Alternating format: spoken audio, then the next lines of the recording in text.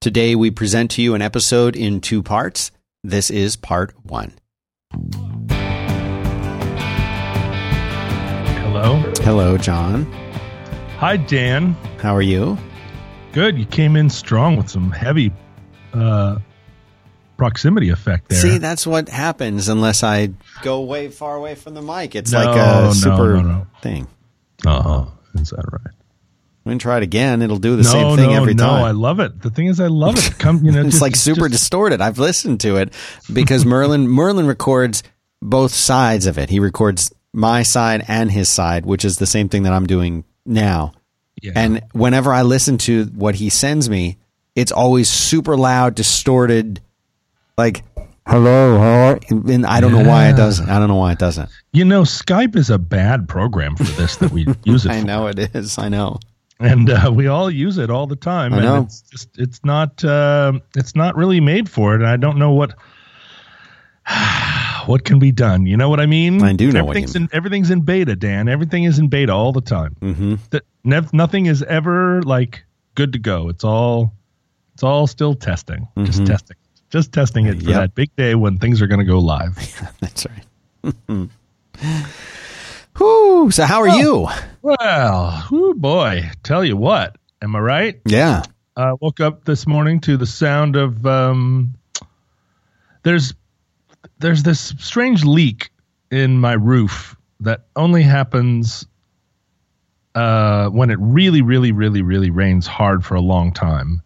And I thought I had fixed it. I had Sam out here working on the house all summer. And I told him about it, and I was like, there's a problem up there. You got to go get that thing on the roof. And he came down and said, oh, yeah, I dealt with it. It's fine now. You'll never have that problem again. But, Sam was up on the roof and did not.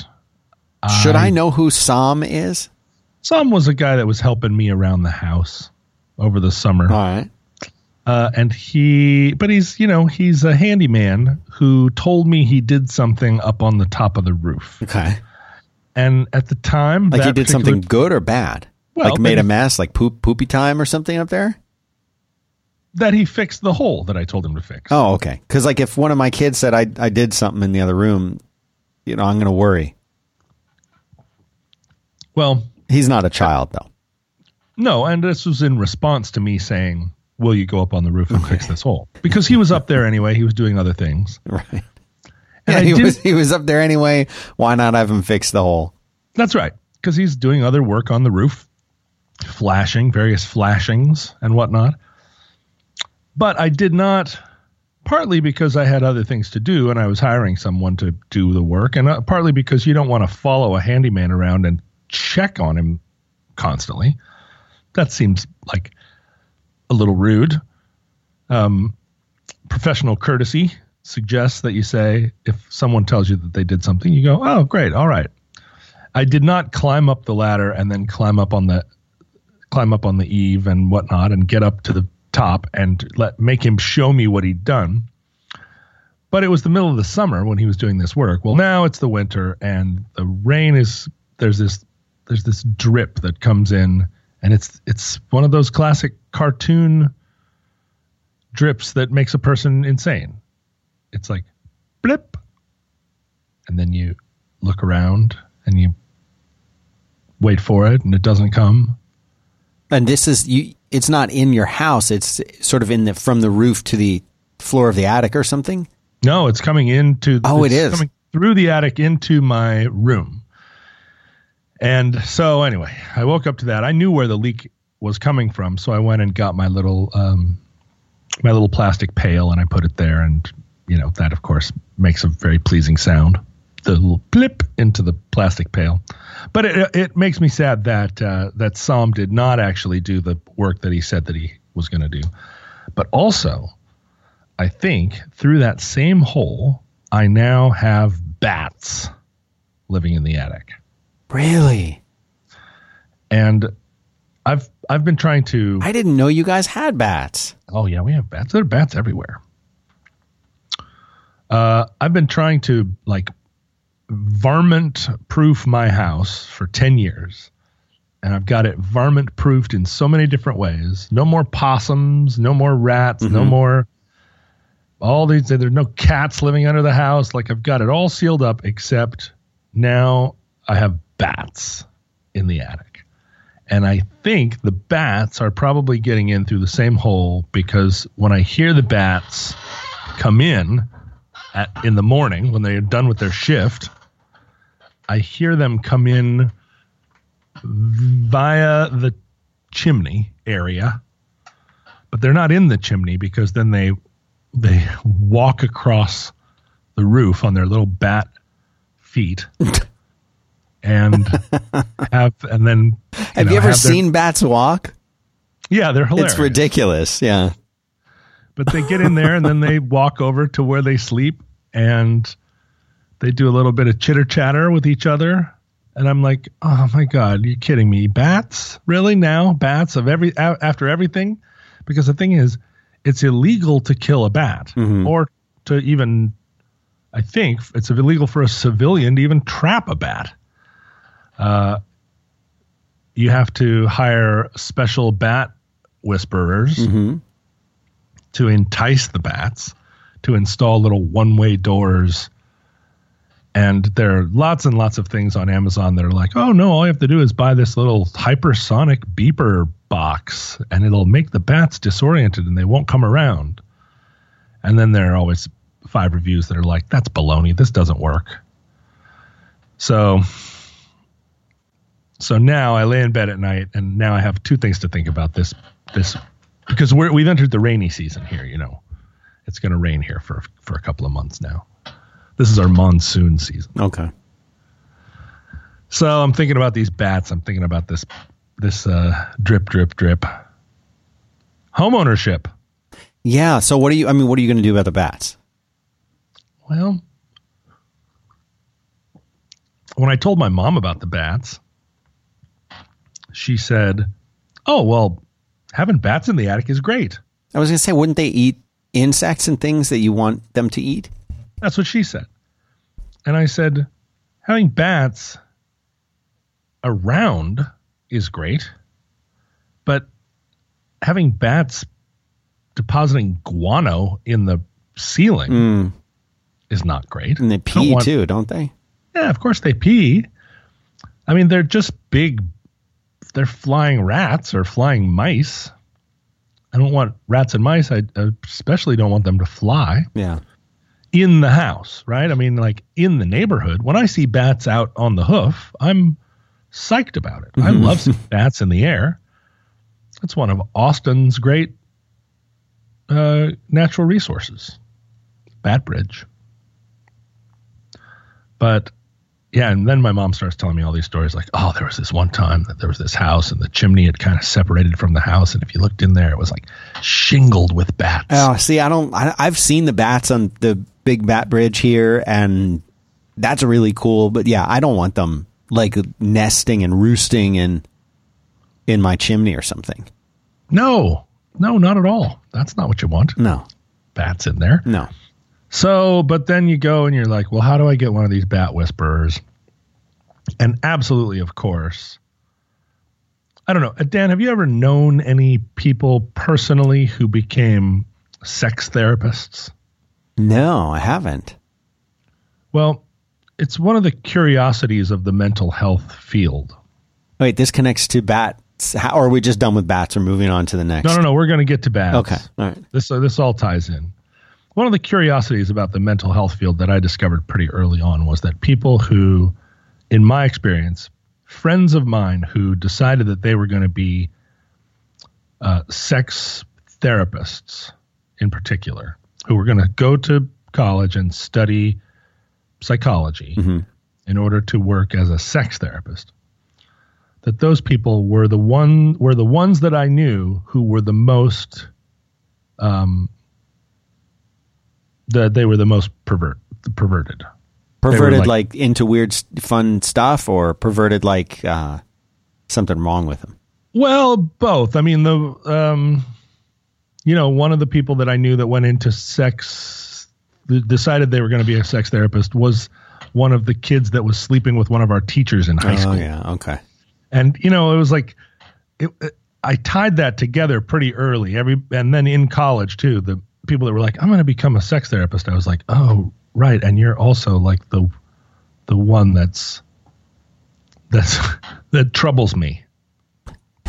And then as time went on in the mental health fields, I found that people that became psychiatrists were also kind of like you would think, the ones that had really bad relationships with their parents, had become and had a lot of anger issues and had dealt with them by becoming very formal. And as time went on, I started to extend that idea, the sex therapist notion, to almost all jobs, that people find an affinity for the thing, not that they're the best at, but for the thing that scratches the thing about them that is the most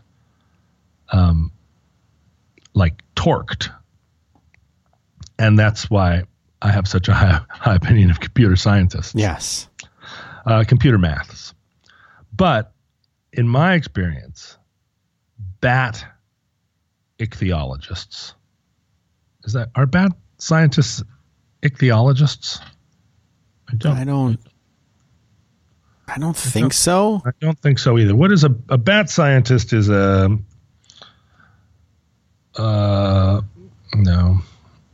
Because an ichthyologist was fish. It is fish, yeah. So a bat is a bat's a rodent. I understand that a bat is not a fish, right? But I do tune into this program for that kind of like deep lesson. Let's see. I'm gonna. I see where you're saying bat scientist is what I feel like you're saying. Is a chiropterologist. A chiropterologist is a bat scientist. And I have met a few. In fact, we played a show one time in the South. How do you spell that? Is that with a C or a K? A CH, like a chiropractor, but chiropterologist. And a chiropterologist came up to me after a show that we played in Georgia one time and said, hey, I really love the Long Winters. I play your music for my students while we dissect bats. And I was like, you're a bat scientist? And the person said, I am. I'm like one of the preeminent bat scientists in the southern United States. And I was like, I absolutely believe it. Yeah. And, the Long Winters, for whatever reason, attracted weird scientists across all disciplines. We were always talking to fans that were also like university librarians or up some tributary of the river of biology that was so far up in the mountains, I didn't even understand what they were doing. And I loved that. And I don't understand why that's true. I don't listen to the Long Winters music and think that there's something about it that is like a scientist attractant. But you do have a lot of scientist listeners. Yeah. More, I think, than anyone else. Yeah, well, maybe not more than Neil deGrasse Tyson, although maybe scientists can't stand listening. See, I think that's accurate. I don't think any scientist ever wants to listen to him because he doesn't speak to them the way I think someone like you does. Because scientists, I think, are drawn to you because you're driven by emotion to create art. And this is elusive to the scientist. The scientist wants to understand this. Whereas Neil deGrasse Tyson, they're like, yeah, I know his whole thing. It's old hat to them. That's an interesting theory. Yeah. But bat people are nuts, and you can understand it, right? That to experience bats as a person and say, that's what I want to do. I want to know more about those bats. Mm-hmm. Is just like it doesn't need any further explication. It is batty. And so every bat person I've ever met, I have found totally fascinating. And if you are a bat person who doesn't become someone who goes to like universities and pokes bats with chopsticks, but instead are a bat person that climbs up on a ladder and goes into attics to like get right in there with the bats. And you're not a spelunker either. It's not like you're a bat person in some moldy cave. It's like you're in someone's hot attic. You're a kook. And all the websites of people that are like, let me come get the bats out of your house. They're all, as soon as I got onto this, of course, I read like 14 of these people's sort of bios. Like, tell me more about your story as you became a bat rancher. And they have very strong opinions about how you should do things. And a lot of them are like, I only work at night. And it's not because I like working at night. It's because the bat works at night. It's like, all right. Okay, Batman. So that's in my future. I don't want to have to call 3 of these kooks and get them out here with their flashlights telling me that it's going to cost me a bunch of money. But I do kind of want to get them out here and just like experience their wild world for a little bit. Yeah. Step into it. Just put a toe in. Yeah. Just a glimpse, because these bat people are not going to be living in the city either.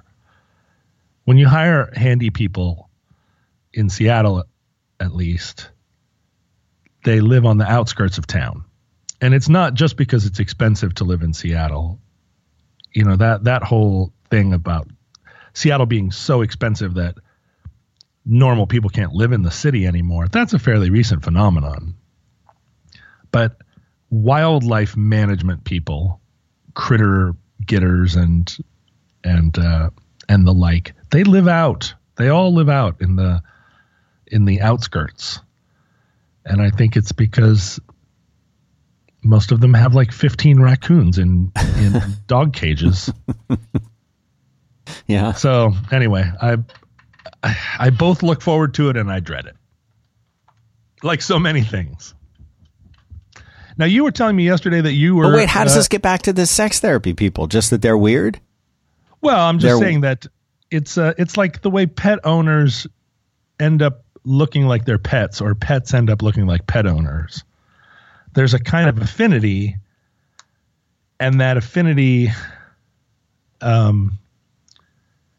that affinity is like reflective, or it's you start to see that a bat chaser also looks like a bat and thinks like a bat, and a sex therapist is generally someone who really, really needs to go see a sex therapist.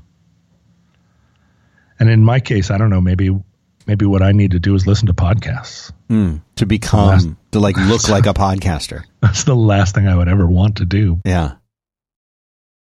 We would like to say thank you very much to Brooklinen. This is a bedding company. They make really, really great sheets. You know what? You spend a third of your life in your sheets. You should make it count. It's time to switch out of the bed in a bag set that you got probably 10 years ago. And you know what? You're going to sleep better with better sheets. You know why? Because it feels better. You get in bed, you're like, these feel really good. Brooklinen makes sheets that feel really good. They're high quality sheets and bedding without the luxury retail prices or the overwhelming big box store shopping experience. You're going to sleep on great sheets. It's an easy way to upgrade your nightly routine. You're going to feel more well rested when you get better sleep. The problem is most high-end quality bedding, it's marked up on more than 300% by the time that it reaches the store. And that's not very fair to us, the consumers. Well, Brooklinen makes quality luxury sheets and bedding for everyone. They were the winner of the Best of Online Bedding category by Good Housekeeping. Their all-season down comforter was rated the #1 best comforter by the New York Times Wirecutter blog. I mean, this is luxury bedding, underpriced. You've got to try these sheets out today. I love mine. I just put a fresh set on just the other day. They're great. I'm not kidding. They're really great. And they have an exclusive offer just for our listeners of this fantastic program. You're going to get $20 off and free shipping when you use the promo code ROADWORK, one word, at Brooklinen. That's spelled BROOKLINEN, brooklinen.com. And they're so confident you're going to love your new sheets, they offer you a risk-free 60-night satisfaction guarantee and a lifetime warranty on all of their sheets and comforters. There's no reason not to give them a try. And the only way that you're going to get $20 off and free shipping is to use the promo code ROADWORK at brooklinen.com. Best sheets ever. You said you were going to San Francisco. Yeah, I'm going there to give a talk, which is about, I guess it's going to be about like bootstrapping a business kind of thing. I'm giving a talk at a place called Doximity where some of my friends work, and they wanted to bring me out, and I'm doing that. I think it's on the 23rd of January, 2018, for the future listeners. Oh, nice. So anyone who's in San Francisco and wants to hear me talk about things I've done wrong, I think it's free. I think you just show up, and I'll be tweeting about it. I'll even put a link to it how about that? I'll put a link to it in the show notes. Show notes for this episode are going to be at 5by5.tv/roadwork/95. And if you're in San Francisco, you can do that. Now, I know you guys are doing the Sketchfest thing in just a few days, right? Like not even a week, right? Yeah, it starts. I fly down there on Saturday to Sketchfest. For those listeners not familiar, it is a month-long program in San Francisco where I think it started, as the name suggests, as a sketch comedy festival, but it expanded to include all media. It's a thing where the cast of a long defunct TV show will get together and do a Q&A, or people will read the script to an old All in the Family episode, but all in British accents, or it's just it's fun, a wild, fun stuff. Yeah, and typically the idea is that they put a bunch of people in San Francisco all at the same time, and then kind of throw them together in a madcap fashion to do different shows. And so you're doing at least two there, right? You're doing Roderick on the Line with Merlin, and then you're doing Omnibus with Ken Jennings.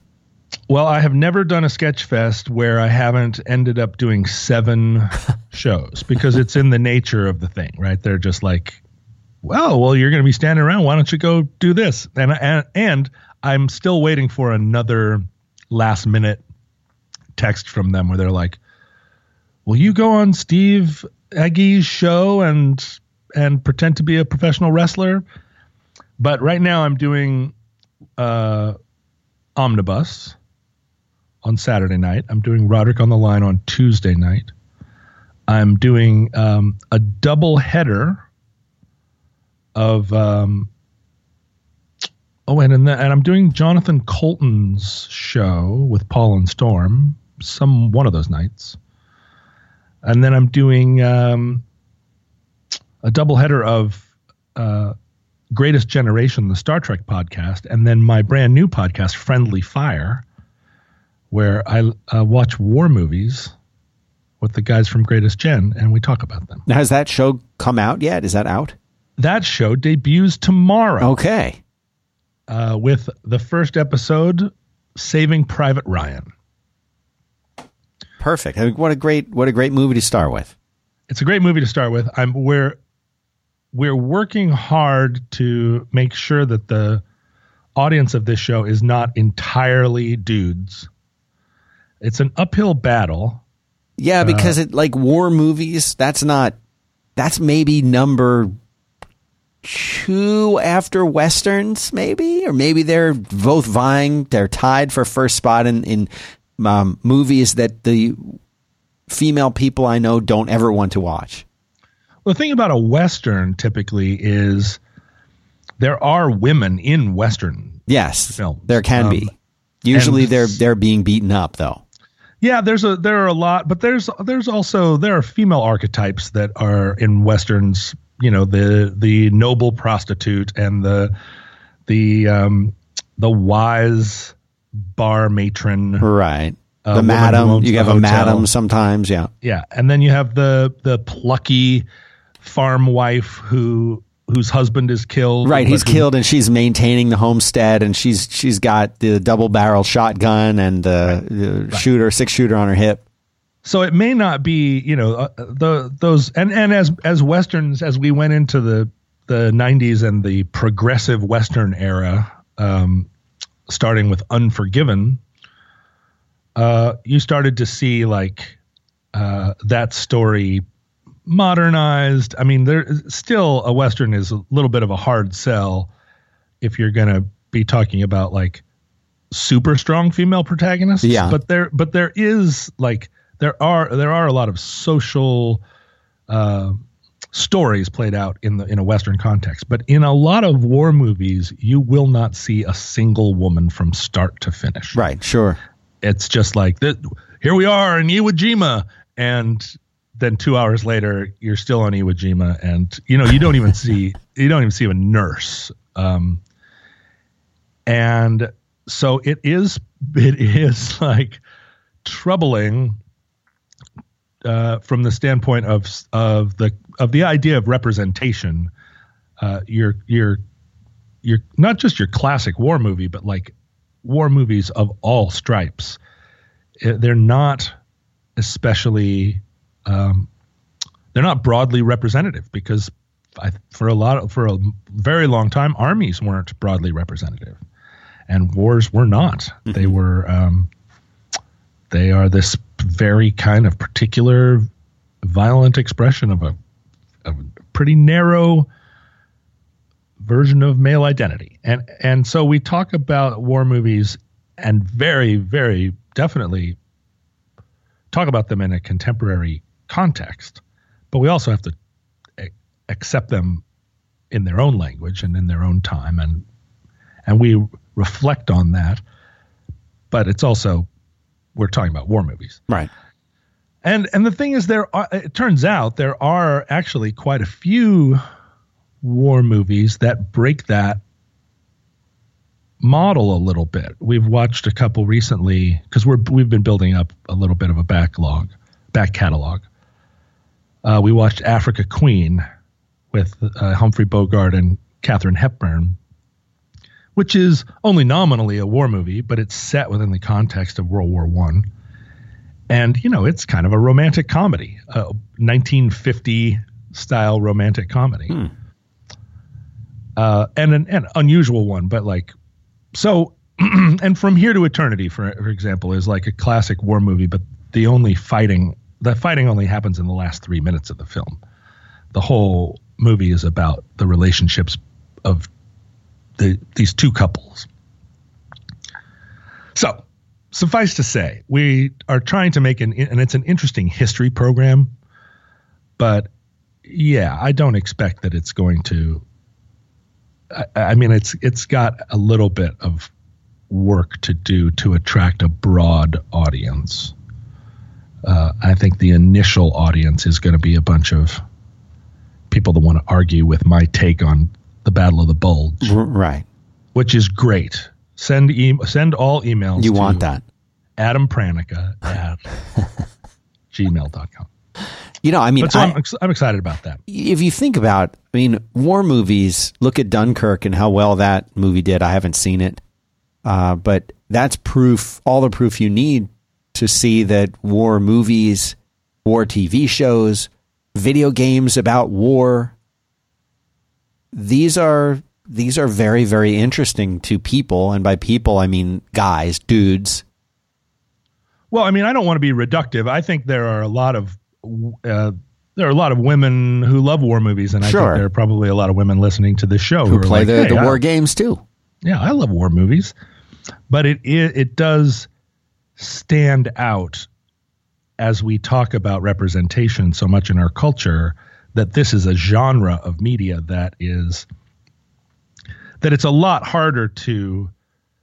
You can't just reboot the World War II film and make all the protagonists female. Right. Like you can Ghostbusters. Mm-hmm. You have to you can find ways of telling women's stories in a war movie context, but it's a very different story. It doesn't have the same, like, let's carve, stars of David's in Hitler's forehead or whatever kind of, like masturbatory violence fantasy that war movies are so that reboots of things.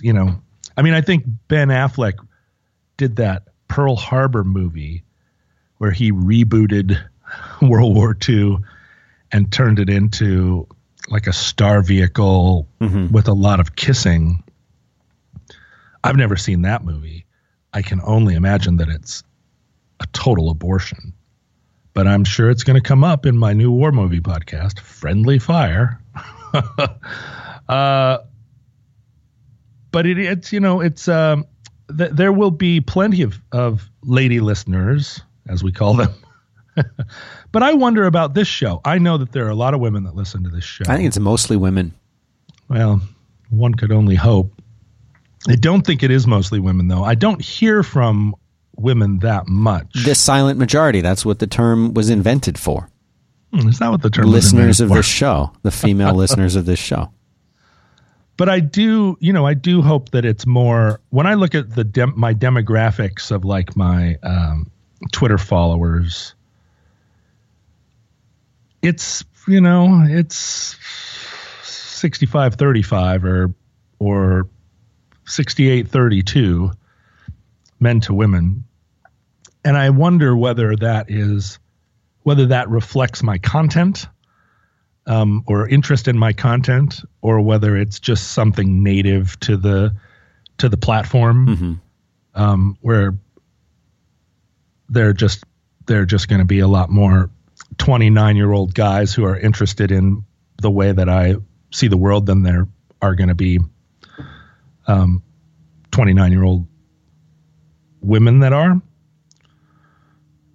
Or maybe I think maybe it's just that's just how the cookie crumbles. But I try really hard I want that to be more even. On Facebook, at a certain, I hit like whatever the 5,000 friend limit several years ago, and what happens when you have 5,000 friends on Facebook is that every day or two, one of them will go away. And I didn't realize that people managed their Facebook accounts so diligently, right? Like every day or so, somebody unfriends me on Facebook and I go from 5,000 to 4,999. And now I have a slot. Right. Right. You can bring the next person in.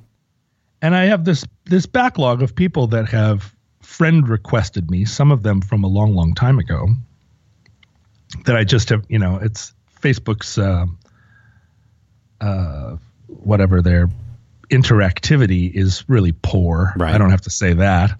Everybody knows. So if I wanted to go back and add the first person who had friend requested me, like all the way back when I first hit a limit, because I just said yes to everyone in the early days because I didn't know what Facebook was. I was just like, okay, whatever. It's like I did the same exact thing.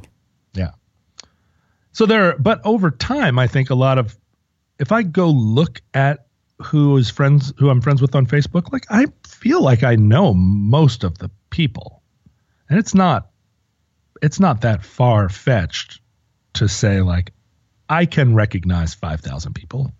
Like I know who everybody is more or less, like, oh, that's that guy that worked at that publicist, that type of thing. But so if I don't go to my Facebook page for a few weeks, when I go back, it's like, oh, now you have 4,992 followers or friends. Right. Friends. And then it's like, oh, I've got all these slots to fill. And when I go into the backlog of people, I have, for the last 2 years, maybe only added women, and in particular, like women of color, because it's like, fuck it. Why not? This is our social experiment now. Like, there are plenty of dudes in my friend list, plenty of just like random dudes from St. Louis. Like if there's a woman that's interested enough to friend me on Facebook, like, yeah, let's see what that's like. If I keep doing that for long enough, I'll start, I think, seeing different stuff come up in my feed when I go on there, or start to have a different timbre to the comments on my posts, or, Right. this Sure. kind of thing. Like maybe my own Facebook page will change culturally in a way that will be noticeable to me. But because Facebook is running their own algorithms, it's always when I log on, it's always some fucking ding-a-ling with some bullshit, and I log immediately off. So it hasn't taken effect yet that my Facebook environment has become like measurably different. But I would love to hear from the women that listen to the show and understand, like, whether they feel like they're sort of in a secret minority that listens, that's like, I must be the only woman that's listening to this show, but I like it, or whether they feel like they're in a silent majority, a sisterhood that's operating at a higher wavelength, or whether they listen to the show just because they want to get insight into just one more example of how navel gazing a certain kind of So I don't think oversensitive middle-aged man can be. No, I don't think that's what it is at all. I think the women who are listening to this show, it's because of our combined appeal for one thing, but I also think that this is the best insight into the male psyche available to anyone, male or female, or otherwise. It happens right here. Right here. Yes. The male psyche is such a weird aminal. I encounter men quite a bit. Yeah, they're everywhere. In my life. Everywhere they really you go, are. they're already there, walking around. Yeah, I see them and they want to talk. They've got ideas about stuff. And I have always felt estranged somewhat from the male psyche, much more interested in and feel much more affinity for the way women think than the way men think. And that's not without it's not that hasn't caused a lot of problems for me in life, but I don't entirely understand, like, and I'm talking about the male psyche, like, in the mean. I don't understand what's going on in there a lot of the time. I don't find it to be an especially self-reflective environment, and it doesn't interest me very much most of the time, like what men think about stuff, because I don't think that it's what men, even if you ask them, would say they especially excelled at thinking about stuff. Some certainly, but most of them are out trying to do stuff. Yeah. It's like, oh God, out doing stuff. Fine. Go do it then. Go get her done, or whatever it is that you, whatever your religion is, go, like, knock it out of the park, fellas. But I kind of want to just, like, spitball, throw some stuff, throw some ideas around. And so traditionally my closest friends were always girls. Yeah. I mean, for me, I remember that for the most, I mean, I had two good male friends, but I also had a number of female friends that were, like, you felt like you could maybe have a conversation with them that the dudes wouldn't want to have. Well, yeah, but also, like, my first friend when I was 2 my first best friend was a girl, and my best friend from then on was always a girl, and they were,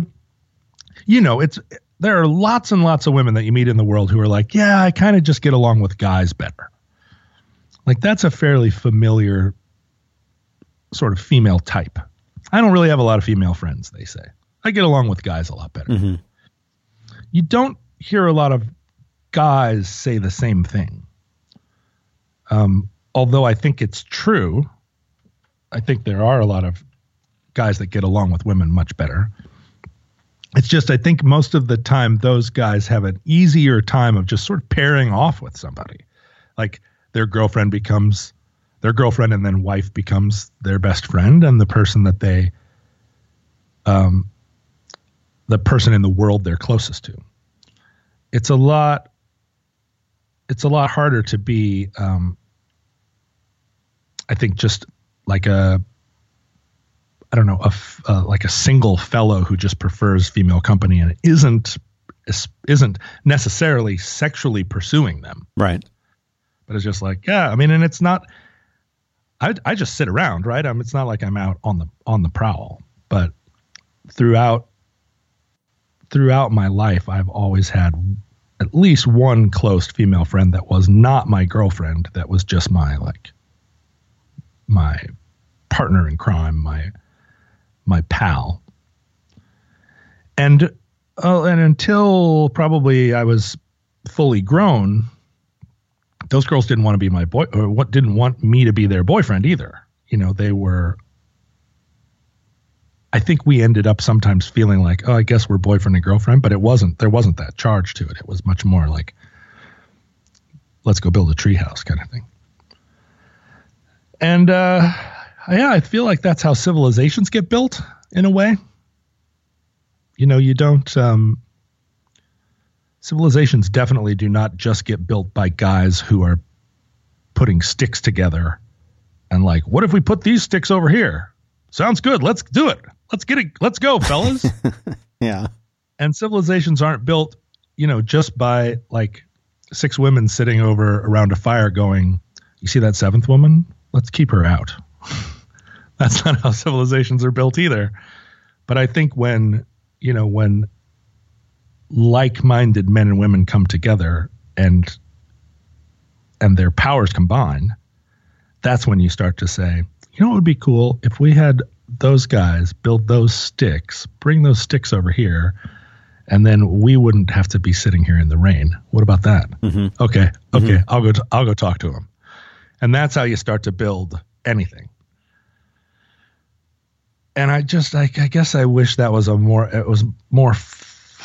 not formal, but I just wish there was something in our society, at least the one that I grew up in, where that space was more delineated, and it wasn't just like, well, the girls are over here at the dance and the boys are over here at the dance, and if you want to walk across the empty dance floor and, you know, with everyone watching you, and ask Maisie Glotz if she wants to dance, you know, if you're bold, like, go for it, but I'm gonna keep my back to the wall here and just hope I don't get murdered.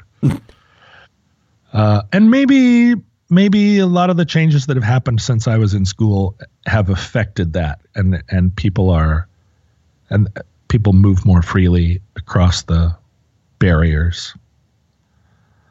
But I'm not 100% sure. And sexual politics right now are so there's so much energy in it, and there's so much anger being expressed, and so much like frustration being vented, and things are changing so fast. It's really hard to know what the state of the ground is right now, what the future holds. You know?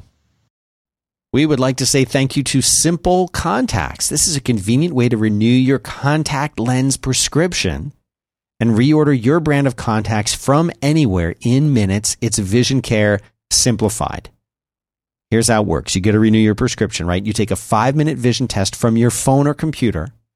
This gets reviewed by a licensed doctor, and you receive a renewed 1-year prescription, and you reorder your contacts. It's genius. Now, if you have an unexpired prescription, you just upload a photo of that to your doctor's with your doctor's information, and you order the lenses. That's it. Super convenient, because you can do this from anywhere in minutes. You don't have to go to the doctor's office. You don't have to go to a waiting room. And it's fast. The vision test, it's self-guided. It takes less than 5 minutes. Think how much time you're going to save compared to making an appointment, getting the eye doctor, taking time off of work or family. And it's reliable. This is designed by doctors and licensed ophthalmologists. They review every test carefully to make sure your eyes look healthy and your vision hasn't changed. and you get choice. You get all the brands of lenses you're familiar with. It's not just one generic brand. It's the ones that you like, including options for astigmatism like I have, multifocal lenses, colored contacts, and more. Lots and lots and lots of great choices and support.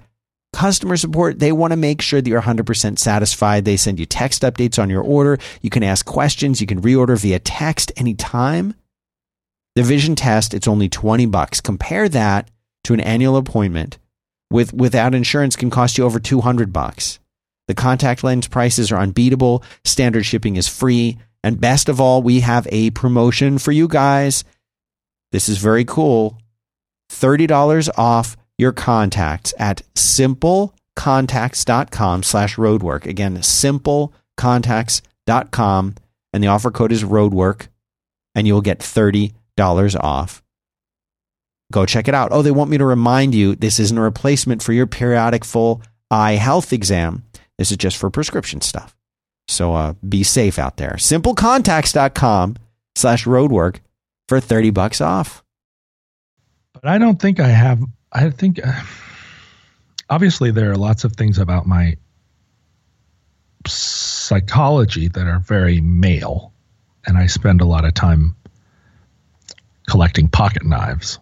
Yeah, I mean, you're stereotypically male from a previous generation, several generations back.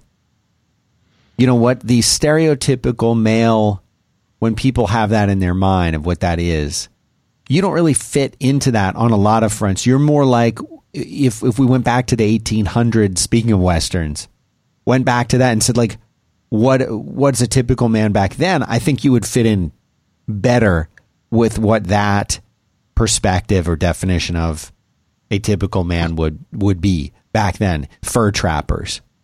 Huh. You know what I'm saying? You fit in more with the fur trappers than you do with like the guys who, you know, never miss an NFL game.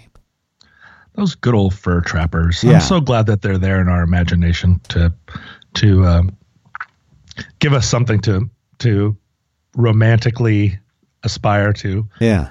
I think one of the interesting things about watching old movies, oil rig men. No, God, I'm not one of those. No. Yeah, it sounds like now you're just reciting the lyrics of Highwaymen.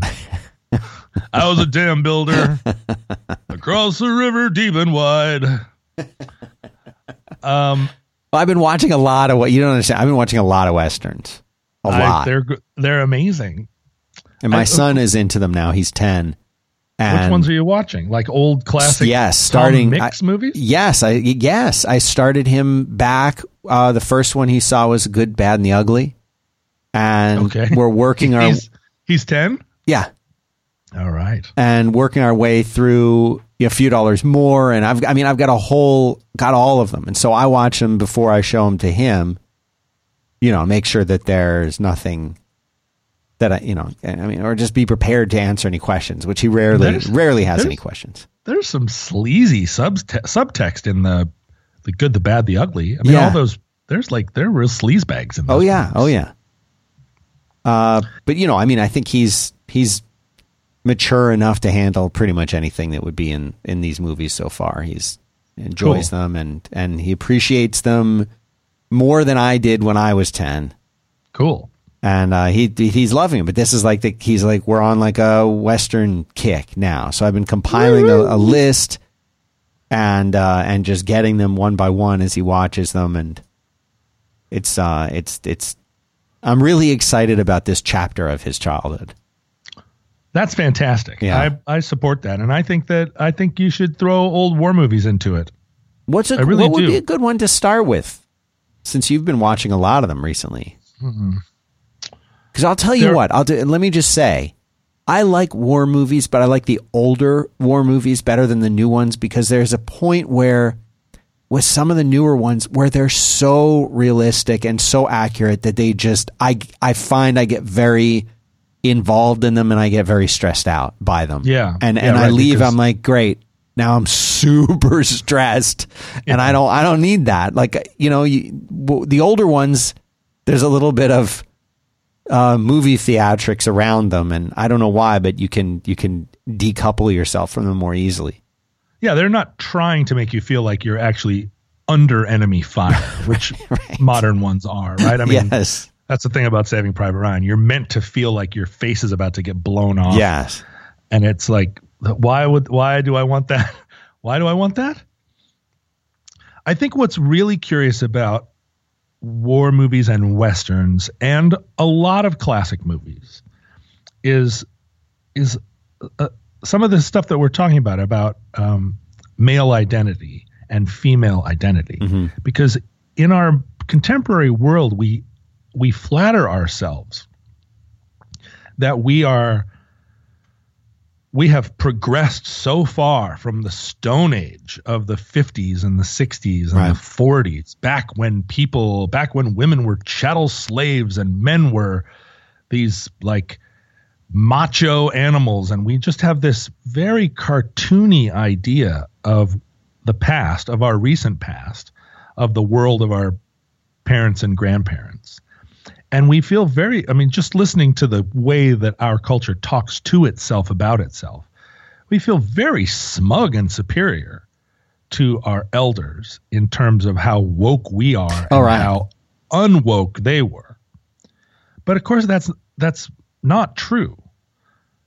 People in the 50s were very sensitive and smart and understood the world around them and were able to see through societal architectures and were able to, we're conscious of equality and inequality and we're working hard on those ideas. The only reason that someone in 2017 can be smug about those things is because the work that was being done by people before us.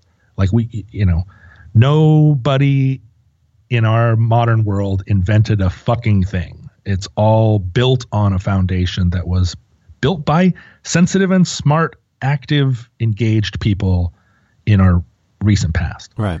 And so when you watch a modern Western or a modern war film, the thing that sticks out to me is not just that the realism, quote unquote, of the battles is so amped up.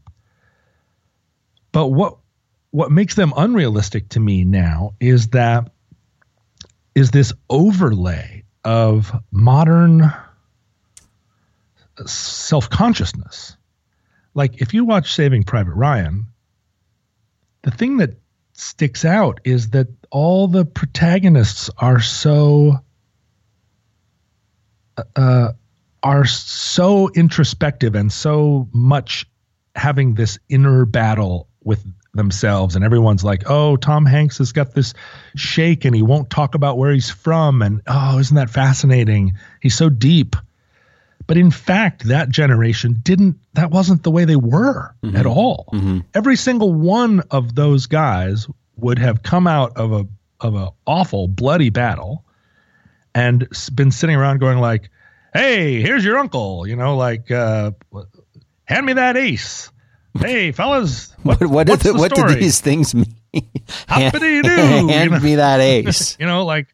Kilroy was here. Like they did not they did not sit around. Sure, after a battle, everybody's shell-shocked and sitting there shivering and fucked up. But if you came over and said, like, how's it going, Frank? Frank would be like, just fine, Sarge. Even if he was shattered inside, mm-hmm. because that was how we coped then. And not just at war, but like life was a lot harder for a lot of people. And my whole life with my dad, my interaction with him after I got to be a teenager was like, hey, stop using that mid-Atlantic accent. Stop telling me, put yourself up by your bootstraps there, matey. Like, knock it off. Like, let's get real. And my dad was no dummy. He would look at me and say, get real? Why don't you go get real over there? We're as real as it gets right here. And what that means is we don't sit around like sucking on a wet rag. And I was so modern and so like in his face about it. Like, why don't you like dig deep and find out what's motivating those feelings?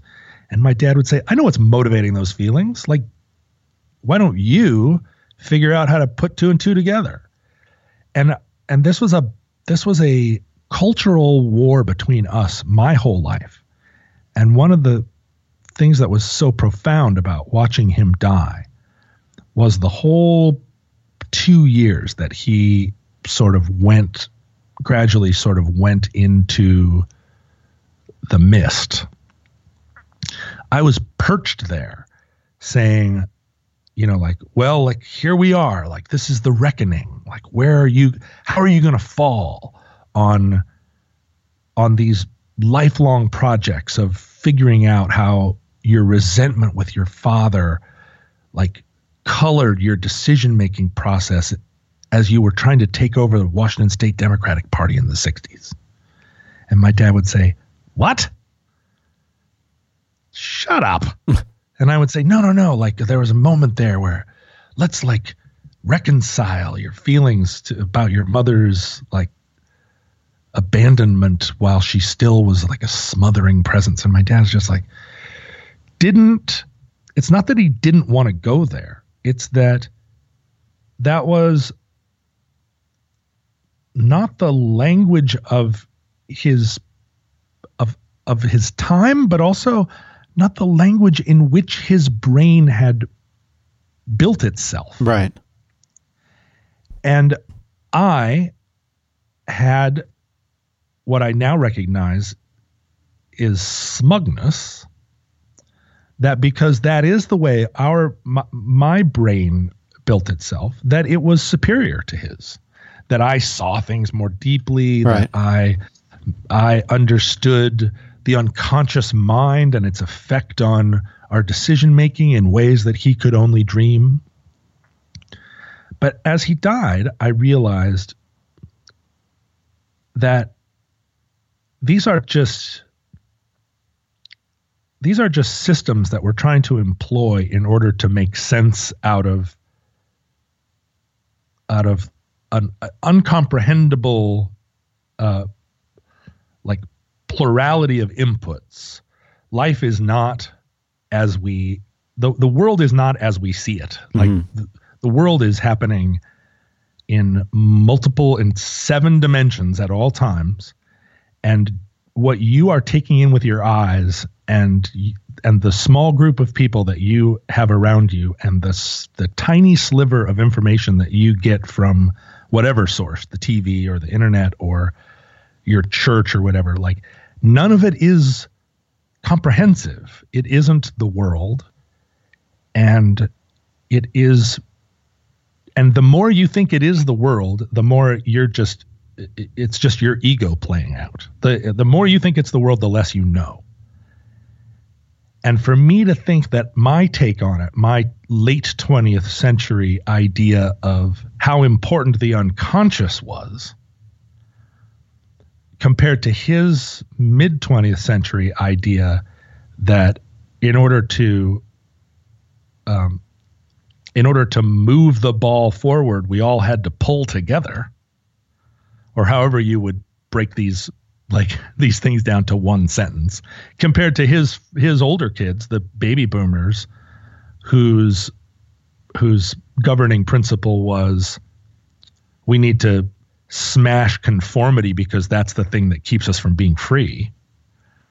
And all of these little thumbnail frameworks are just little they're these tiny little prisms, and they don't reflect anything really true outside of their own, the truth of its own self, the idea's own self. And now now our language is that without equity, without true pure equality, we are all living in a prison. Mm-hmm. And if you're aware of the prison or if you're not aware of the prison, it doesn't change the fact that you're in a prison of injustice.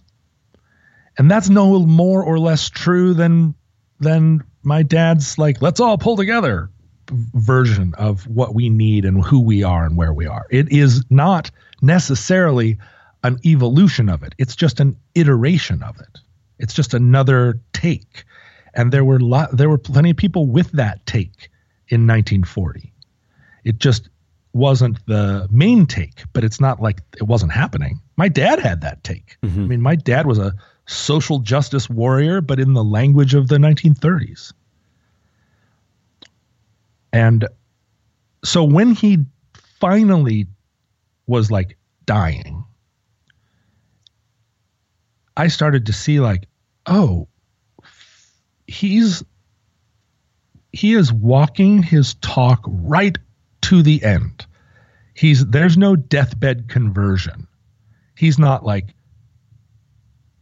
Jesus or I forgive you, Dad, or whatever it was that I was hoping for. Yeah. And it wasn't because he wasn't capable of it. It's because that wasn't his truth. And in living his truth all the way, consistently all the way to the end, where the last thing he said to me was, fuck it. Like literally the last words out of his mouth were like, God damn you, get out of my room. And said with humor and said with with panache. Yeah. And a feeling that from within his mind, whatever his consciousness was and his soul was, it still believed it was going to live forever. And it still was undaunted. There wasn't, whatever fear he had about going through the curtain was nothing compared to the confidence he had that on the other side he was going to waltz in and say, where the hell's the maitre d'? And I don't mean to make my dad sound like Rodney Dangerfield, but it was impressive and it humbled me because it begged the question, or it asked the question rather. It asked the question, am I going to do better? Like, is my brain science, are my thought technologies going to take me to there and take me through that with more grace? Will I have left a better imprint or a more lasting legacy? And are my peers doing a better job? Or are they dismantling some of the things that were built?